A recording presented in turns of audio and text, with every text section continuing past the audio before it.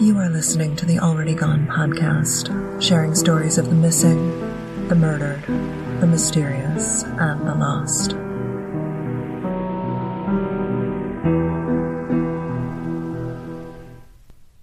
They say there is nothing worse than the death of a child.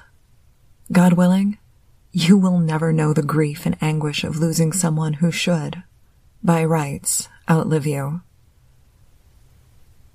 Kimberly Turnquist learned what this is like, learned what it is to bury your child. She also had the added grief of her husband being named a person of interest in the death of her daughter. When you thought her days couldn't be darker, Kimberly's family took sides, choosing the word of the police over the word of her husband, the father of her youngest child. Kimberly has an open wound in her heart, the loss of her daughter, and she endures it without the loving support of her family. We need to go back to a time when Kimberly was a mother of 3 girls, to a time before she met a grief that is soul-crushing and endless. Our story takes us to Monroe, Michigan, a place we visited. If you recall James Cooper, who disappeared in 1996, or the Chelsea Bruck case, we were in Monroe then for a big Halloween party. The death of Julia Neiswender was mentioned during the Chelsea Bruck episode because Julia's twin sister Jennifer is friends with Chelsea's sister Cassandra. We also returned to Ypsilanti. If you listen to episodes 48 and 49, the Michigan murders, on serial killer John Norman Collins, Ypsi was his hunting ground. Whatever the season, ModCloth's got you covered. Snag a new swimsuit for that summer getaway or a cute cardi for those first signs of fall. ModCloth's signature line of apparel comes in a full size range, from extra small to 4X. So it's never been easier for you to find your perfect fit. Need a little outfit advice? Just reach out to their amazing team of mod stylists for free sizing, fit, and styling help. Effortlessly transition between seasons with summer styles that stay perfectly preserved for fall. Go to modcloth.com and enter promo code GONE at checkout to get 30% off your order of $100 or more. Snag your next style obsession at ModCloth. Julia and Jennifer Neiswender were born to Kimberly Neiswender in January of 1989. Kimberly was a young single mother, but with the support of her family and her willingness to work hard, she did right by her girls. When the twins were in grade school, Kimberly met and married James Turnquist. Kimberly and James would have a child of their own, another daughter, Madison. James fills the role of father for the twins, and the family is close. The family of 5 shares a modest home in Monroe, Michigan. Kimberly's twins call him Dad, and they often help out at his cleaning business or go with him to the martial arts studio where he practices and sometimes teaches classes. The twins, Julia and Jennifer, graduated from Monroe High School in 2008. Both girls go on to college. Their mother, Kim, raised them with a work ethic, and both girls got jobs while in high school. Julia worked at the local Walmart and picked up other jobs when she could to help pay for school and rent on her apartment. She shared a unit at the Peninsular Place Apartments in Ypsilanti. At the end of 2012, Julia Neiswender was midway through her junior year at Eastern Michigan University. Julia was a communications major, and her dream was to be a television news reporter. She was hardworking, cheerful, and more than one friend commented on her loud and genuine laugh. Julia was working hard on her goal of being a broadcaster. The first week of November 2012, Julia went on a class trip to New York City where she toured the NBC News studio. Also, during this whirlwind tour of the city, Julia met and took pictures with her idol, Anderson Cooper. In early December 2012, the school term is winding down. Students are preparing for final exams and thinking about the holidays and winter break. On the first weekend of December, the Neiswender-Turnquist family gathers around their Christmas tree, their first live Christmas tree, to decorate it together as a family. They're excited about the upcoming holiday because their grandparents, Kim's mom and dad, will be visiting from Florida, celebrating the holiday together again. Sunday, December 9th, Julia is working her shift at Walmart. Her twin, Jennifer, who still lived at home, brought their younger sister to the store to see Julia on her break. This is the last time the sisters would see Julia alive. The evening of December 9th, Julia calls her dad, Jim Turnquist. Christmas is just 2 weeks away, and she wanted to know what her kid sister was hoping to receive. The conversation was relaxed, normal. Julia didn't seem upset, nor did she share any concerns with Turnquist. That evening, about 10:30 p.m., Julia texted with her sister and one of her roommates. This is the last contact that anyone has with Julia. The morning of Monday, December 10th, Julia was supposed to work with her stepdad, helping on a cleaning job, but Julia is a no-show. When James Turnquist cannot reach her, he calls Jennifer, who tells him that she thought Julia was supposed to work at Walmart on Monday, which is probably why she didn't show up. The evening of Monday the 10th, Julia misses her work holiday party. She also misses calls from her mother and didn't respond to texts from her sister. Now, Julia's mother was waiting on test results for a pretty serious health issue. Fortunately, the results were normal. Kim Turnquist was healthy, but for Julia not to check in or return her mother's call with the good news, that's out of character. The morning of Tuesday the 11th, as one of her roommates leaves for work, she can hear Julia's alarm going off. She figures Julia's in the shower or sleeping through the alarm, so the roommate leaves the apartment.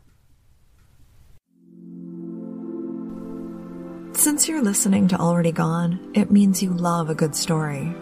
Let me tell you about another good story, a new podcast, Deliberations. What happens inside the jury room when they deliberate a case? How many times have you seen the outcome of a trial and wanted to know what went on in the jury room? How did they reach that verdict? This podcast brings you inside the jury room.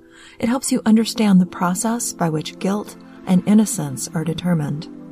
In each season of Deliberations, a controversial murder trial is scripted and recorded, then played for a jury of improvisers who react, debate, and argue their opposing interpretations of evidence. You can listen to the Deliberations podcast on iTunes, Google Play, Stitcher, or your favorite podcast app. Again, that's Deliberations. It's one of my favorites. You should check it out. Let's talk about Peninsular Place, the apartment complex Julia called home. I looked at the website for Peninsular Place. It's a 3-story apartment building designed specifically for college students. Julia's unit had a shared living room, dining area, kitchen, plus in-unit laundry, but each bedroom had a private entrance leading to a mini suite with a sleeping area, walk-in closet, and a private bath. You could have as much or as little contact with your roommate as you like. The building will also match you with a roommate, or you can choose your own. It appears that Julia was matched with her roommates and wasn't sharing the apartment with close friends. Knowing this, it's not concerning that Julia's roommate hasn't seen her for a couple days. The living setup made it easy not to see someone, especially if your schedule didn't sync up with theirs. On Tuesday evening, December 10th, Kim gets a call from one of Julia's coworkers at Walmart. Julia missed the party Monday night and didn't show up for her shift on Tuesday. When Kim checks with her daughters and her husband, no one has spoken with or heard from Julia since Sunday night. Kim is concerned and places a call to the Ypsilanti police explaining the situation and requesting a welfare check. Julia's family is in Monroe, which is about 35 miles or 56 kilometers from the Ypsilanti apartment. Ypsilanti police respond to Julia's apartment around 9:30 p.m. They enter the unit and access her locked suite. They find Julia's bedroom in disarray. drawers pulled open, items strewn on the floor. When they check the bathroom, they discover Julia's body, face down in a tub of water. Police took all the right steps here, securing the crime scene, contacting the coroner, notifying Eastern Michigan University administration. After they requested the welfare check, Kim and Jennifer drove up to Ypsilanti with a family friend, while Jim and their daughter Madison followed in Jim's car. On the ride to the apartment, Kim gets a call from an emergency medical technician asking if Julia has any medical issues they should be aware of. Kim tells him that her daughter and herself suffer from vasovagal syncope, which causes fainting because your body overreacts to certain triggers. Kim asks if her daughter is okay, and the EMT says that he will have to call her back. When Kim arrives at the apartment complex and sees the police cars and ambulance out front, its lights off, not flashing, Kim's heart drops. Her thought that Julia was hurt turns to thoughts of something darker, a mother's premonition. Kim and Jennifer race inside, up to Julia's apartment, but an officer stops them and breaks the news. Her daughter, Jennifer's twin sister, is deceased. Kim's grief explodes in anger and she rages through the apartment, tearing down holiday decorations and sobbing. As her husband arrives, he sees his wife in crisis and doesn't allow Madison into the apartment. It's Jennifer who breaks the news that their beloved sister is gone. Now, police noted that Julia's suite was locked. I'm not sure what that means without seeing the locking mechanism. Is it one of those locks where you turn a button and then pull the door closed, locking it behind you? Or do you have to lock it manually, using a key to lock the door as you leave? Could her killer have been invited in and locked up on their way out? In 2012, there is no video surveillance of the building. The one camera providing security is focused on the manager's office. When police take a cursory inventory of Julia's room, they realize that her apartment keys are missing from the lanyard where she kept them. Missing from her bed is a zebra-striped pillowcase, perhaps taken by the perpetrator to collect items from her room. They note that while some items are missing from her bedroom, many valuables are left behind. The condition of her suite had all the hallmarks of a home invasion, but her computer, iPod, flat-screen television, and several wrapped Christmas presents were left behind. Julia's purse is still there, wallet and credit cards untouched. Could the robbery have been staged? Late Tuesday night, Eastern sends a blast to students warning them of the death near campus. Eastern wants to handle this the right way because they've been in trouble previously. In 2007, Eastern was fined $350,000 by the Department of Justice for a Clery Act violation. This was regarding the on-campus murder of Laura Dickinson, a student who was raped and murdered in her Eastern Michigan dorm room in December 2006. The university kept details of her death quiet, not announcing that she was the victim of a crime until after the arrest of the perpetrator, another EMU student named Orange Taylor III, on February 23, 2007. February 22nd was the last day that students could withdraw from classes without penalty. It goes without saying that students and families were outraged that this information was held from them for more than 2 months, and that once the information was made public, students were locked into paying for their classes. If you are interested in learning more about the Clery Act, we cover origins of the Clery Act on a Patreon-only mini-sode. In the days following the discovery of Julia's death, few details are made public, only that she was found in a bathtub and foul play is suspected. The weekend of December 14th, friends, family, and fellow students attend candlelight vigils for Julia, not only on the Eastern campus, but in her hometown of Monroe. On Monday, Julia Catherine Neiswender is laid to rest in the Erie Union Cemetery, after services at the Redeemer Fellowship Church in Monroe. If you think Erie Union is a strange name for a cemetery, remember that Monroe, Michigan sits right on Lake Erie. A week after her death, and there is still no official cause of death for Julia, but her death is labeled suspicious. Police, the coroner, and her family await lab results so they can learn what really happened to the likable college student. Christmas comes and goes. The holiday is marked, but not really celebrated by those who loved her. 2013 arrives, and the cold fury of a Michigan winter comes with it. In late January, a combination memorial and 24th birthday party for Julia and her twin Jennifer, who is soldiering on without her best friend and other half. Still, no official word on Julia's death, no arrests, no additional information. The Turnquist Neiswender family is impatient, frustrated. It won't be until the end of January that an announcement is made. Julia was asphyxiated until she was unconscious, then placed face down in a bathtub full of water where she drowned. During the asphyxia, Julia bites her tongue several times. The bites are deep as she struggled to free herself and take a breath.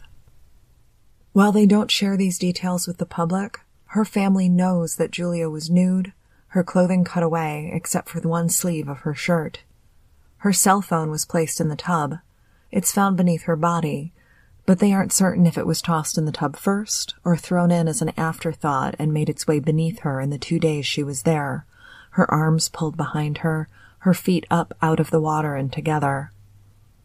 Law enforcement cannot locate the cutting tool used to remove Julia's clothing. It's missing along with the pillowcase and other items.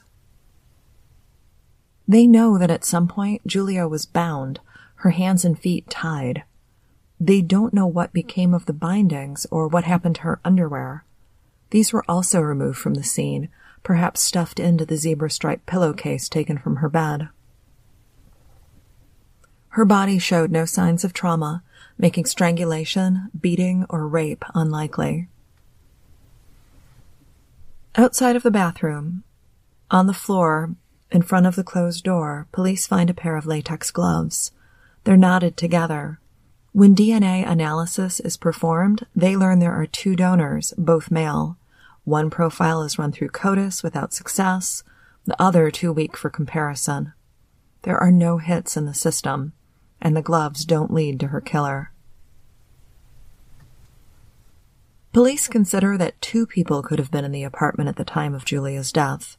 There are 2 DNA profiles on the gloves, and if Julia was asphyxiated to unconsciousness, then placed in the bathtub, it would take a strong person to carry her into the bath, making it easier for 2 people to commit this crime, perhaps a perpetrator and an accomplice. When Julia's body is autopsied, there is no sign of rape, but seminal fluid is discovered on her body. The seminal fluid is consistent with someone who's had a vasectomy. When police look at the men in Julia's life, they know of only one who's had a vasectomy. Her stepfather, James Turnquist. The problem with viewing Turnquist as a suspect is that he has a rock-solid alibi. His wife, Kimberly, was with him all night long. She woke up to use the bathroom on at least 2 occasions during the night, and her husband was at home where he should be both times. Turnquist also awoke as planned around 6:30 a.m., picking up one of his workers and going to the cleaning job he expected Julia to join him at that morning. Also, the house in Monroe is 35 miles from Julia's apartment. He would have to leave the house, drive the 35 miles, attack Julia, strip her, put her in the bathtub, and then drive home without being missed. That's a long time to be gone. One would think the alibi provided by his wife would exclude him from consideration as a suspect. I've learned a lot of things doing this podcast, and this week was no exception. One of the things I learned this week while researching is that if there is no sperm in the seminal fluid, if the vasectomy sealed off the seminal vesicles completely, there is no DNA to collect. Semen, like saliva, has no DNA in it. When a mouth swab is done, they're collecting cells from the inside of your cheek. Now, I'm not a scientist. I'm not a DNA specialist. I rely on research for my science facts. Also worth mentioning, Julia's body was in the water for 24 to 48 hours before discovery. It's possible that what remained on her body didn't contain DNA, and other things that may have contained DNA went down the drain when the tub was emptied. As winter ends and the Eastern Michigan students are preparing for finals or graduation, Julia's case is being worked. Additional items are coming back from the lab each week. With each bit of information, they are hopeful that a killer will be named. In April of 2013, Duvall Group Investigations, a private investigation firm owned by friends of Julia's family, they offer a $10,000 cash reward for information, quote, leading to the arrest and indictment of the person or people responsible for Neiswender's death. Unfortunately, no one comes forward to name the killer and claim the money. So let's go back to Peninsular Place again, the apartment complex Julia called home. It's been in the news several times over the years. In March of 2013, there was a murder at the complex. 19-year-old Raven Lawrence was having an argument with her roommate over the roommate's boyfriend moving into the unit. When the argument became heated, Raven called her father, John Lawrence, and asked him to come get her. When he arrived, he told Raven to go to the car. She waited, but he didn't join her, so she returned to the apartment and found him on the floor, his head bashed in, blood everywhere. Lawrence did not survive the assault. The roommate of Raven Lawrence and the roommate's boyfriend were arrested and charged with his death. In January of 2015, a pizza man was robbed at gunpoint in the parking lot of Peninsular Place as he made a delivery. Eastern Michigan University campus police and the Ypsilanti police have asked the complex repeatedly to increase security for their residents. But back to Julia. The summer of 2013 passes slowly for her friends and family. There is no arrest. No suspect is named. An August 2013 article in the paper is not the news anyone hoped for. The headline? Police have exhausted leads in EMU student's death. Ypsilanti Police Lieutenant Derek Gress wrote, quote, detectives have exhausted most of the viable leads at this point. While they're still waiting on some items from the lab, the case is at a standstill. As a new group of freshmen arrive on campus, eager to begin a new chapter in their lives, Julia Neiswender's murder book sits on a shelf. Now, not for lack of effort on the part of Ypsilanti police. They were looking for a piece of evidence that was lost. When Julia's body was discovered, there was a purple rug on the floor of her bathroom. The rug appears in crime scene photos. In 2014, when Ypsilanti police detective Annette Kapek was looking at the case, she wanted that rug. She wanted the lab to process it. So she checked police inventory, but the rug wasn't on the list. Ypsi PD didn't have the rug. When Julia's family cleaned out her apartment, they moved her things into storage. Hoping to find the rug, Julia's mother, Kim, allowed police to search the storage unit. But the search was not successful, and the rug remains missing. Now, I can't say when police first suspected James Turnquist was responsible for the death of his daughter, but it was in 2014 that the Ypsilanti police started to build a case against him. In the spring of 2014, an FBI profiler told the police that their perpetrator was likely known to the victim and that the perpetrator felt comfortable enough to spend some time in the apartment after the murder. The FBI listed her stepfather as their, quote, number one suspect, and encouraged the department to look at him again. Okay, on one hand, you have a victim that is known to him, but there's a sexual component to the attack with seminal fluid left on the body. The latex gloves left at the scene, those are something Turnquist used at his cleaning business. There's no sign of forced entry, and we know that Julia would have let her stepfather into the unit. The apartment was ransacked, but items of real value, like the iPad, television, and Christmas gifts, were left behind. When James and Kimberly were brought to the police station the night Julia's body was recovered, Kim was upset, agitated, asking questions and demanding answers. Jim was quiet, reserved. At one point, he even told his wife to calm down. One of Julia's friends would tell Detective Annette Kapek that Julia had expressed concerns about her stepdad, saying that he was sexually inappropriate with her.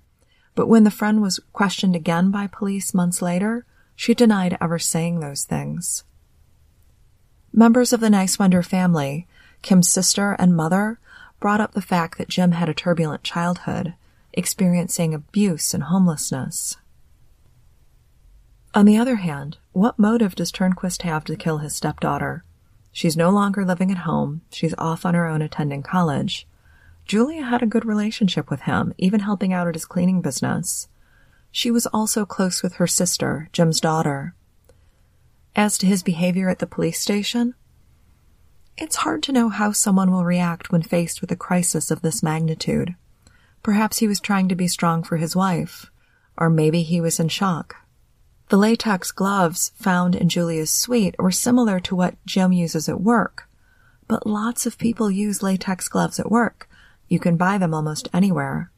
And Jim's turbulent childhood doesn't mean he assaulted and murdered his stepdaughter, a girl that called him Dad. Also, his wife Kimberly provided an alibi for him from the get-go. He was home in bed, and she woke during the night to use the restroom, finding Jim right where he should be. Turnquist agreed to take a polygraph. He would end up taking 2 and passing both of them. Of course, I'm skeptical of polygraphs, so take that for what it's worth. Turnquist passed one issued by the Washtenaw County Sheriff's Department and an independently issued one coordinated by his attorney. Turnquist also voluntarily turned over his laptop computer to the police. And his DNA was not a match to the sample found in the gloves in Julia's suite. While his computer sits in evidence at Ypsilanti PD, they finally take a look at it, going through the device carefully. Police will discover questionable images on the computer, pictures that could be child pornography. An arrest warrant is issued for James Turnquist. It's early March 2015 when police descend on the Turnquist home to arrest James, but he's gone. He's fled to the martial arts studio where he teaches and trains.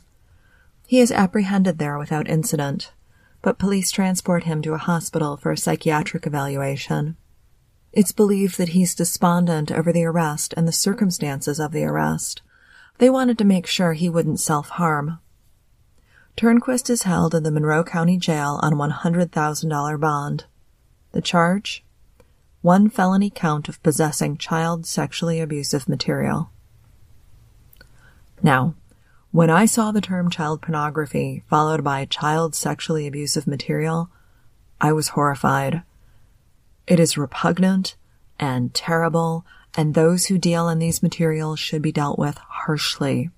However, what we learn in court is that the images in question are not of young children, but of teenage girls who could be under 18.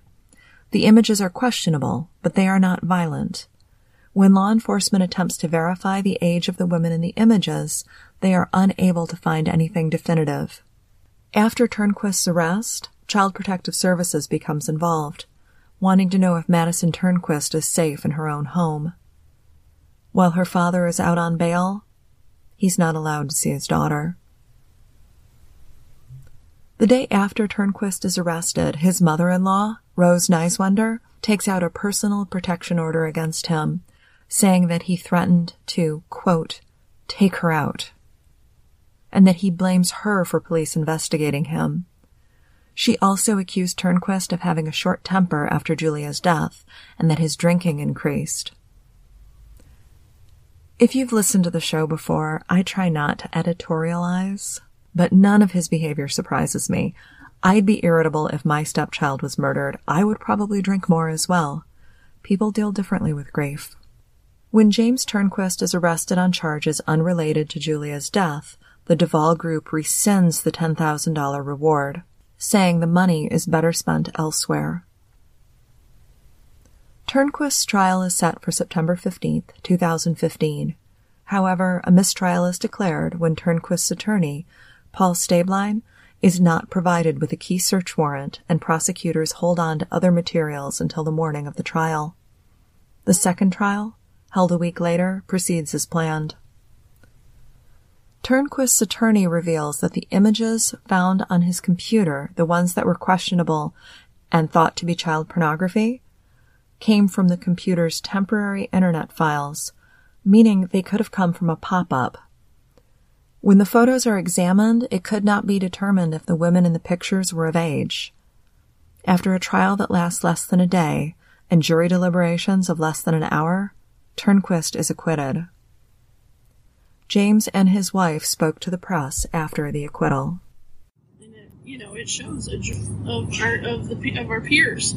Just proved that right there today. I'm excited to have my husband back, and for Madison. I don't think that this should have ever gone this far. And I think that I'm not an outwardly emotional individual. So what you see right now, that's who I am. Do I smile? Yeah, I smile. Do I feel good? Yeah, I feel good. But there's been a lot of damage done, and it's going to take a long time to recover from that. There are some things that I probably never will, nor will my family recover from. But it is what it is, and my goal is to move forward and do what I have to do to take care of my family. Police still look for the person who asphyxiated Julia, put her body in the tub, and ransacked her apartment, leaving behind her purse, wallet, iPad, and other valuables. They're back to where they were at the end of 2013. Leads are exhausted, suspects are scarce. Today, almost 2 years after Turnquist's trial, Julia Neiswender's case is open and active. As leads come in, they are investigated. If you have information about the murder of Julia Neiswender, please contact the Ypsilanti Police at 734-482-9847. Before we wrap up, a couple of housekeeping items. There will be no new episode next week. I'm taking a break before releasing the last of the Back to School series. But you should listen to my friend Joel over at This Week in True Crime History. I make a guest appearance on his episode coming out the week of August 28th. That's This Week in True Crime History. Please visit our sponsors. Check out the new podcast, Deliberations. They take you inside the jury room of a high-profile trial. Find Deliberations on iTunes, Google Play, Stitcher, or your favorite podcast app. Also, ModCloth.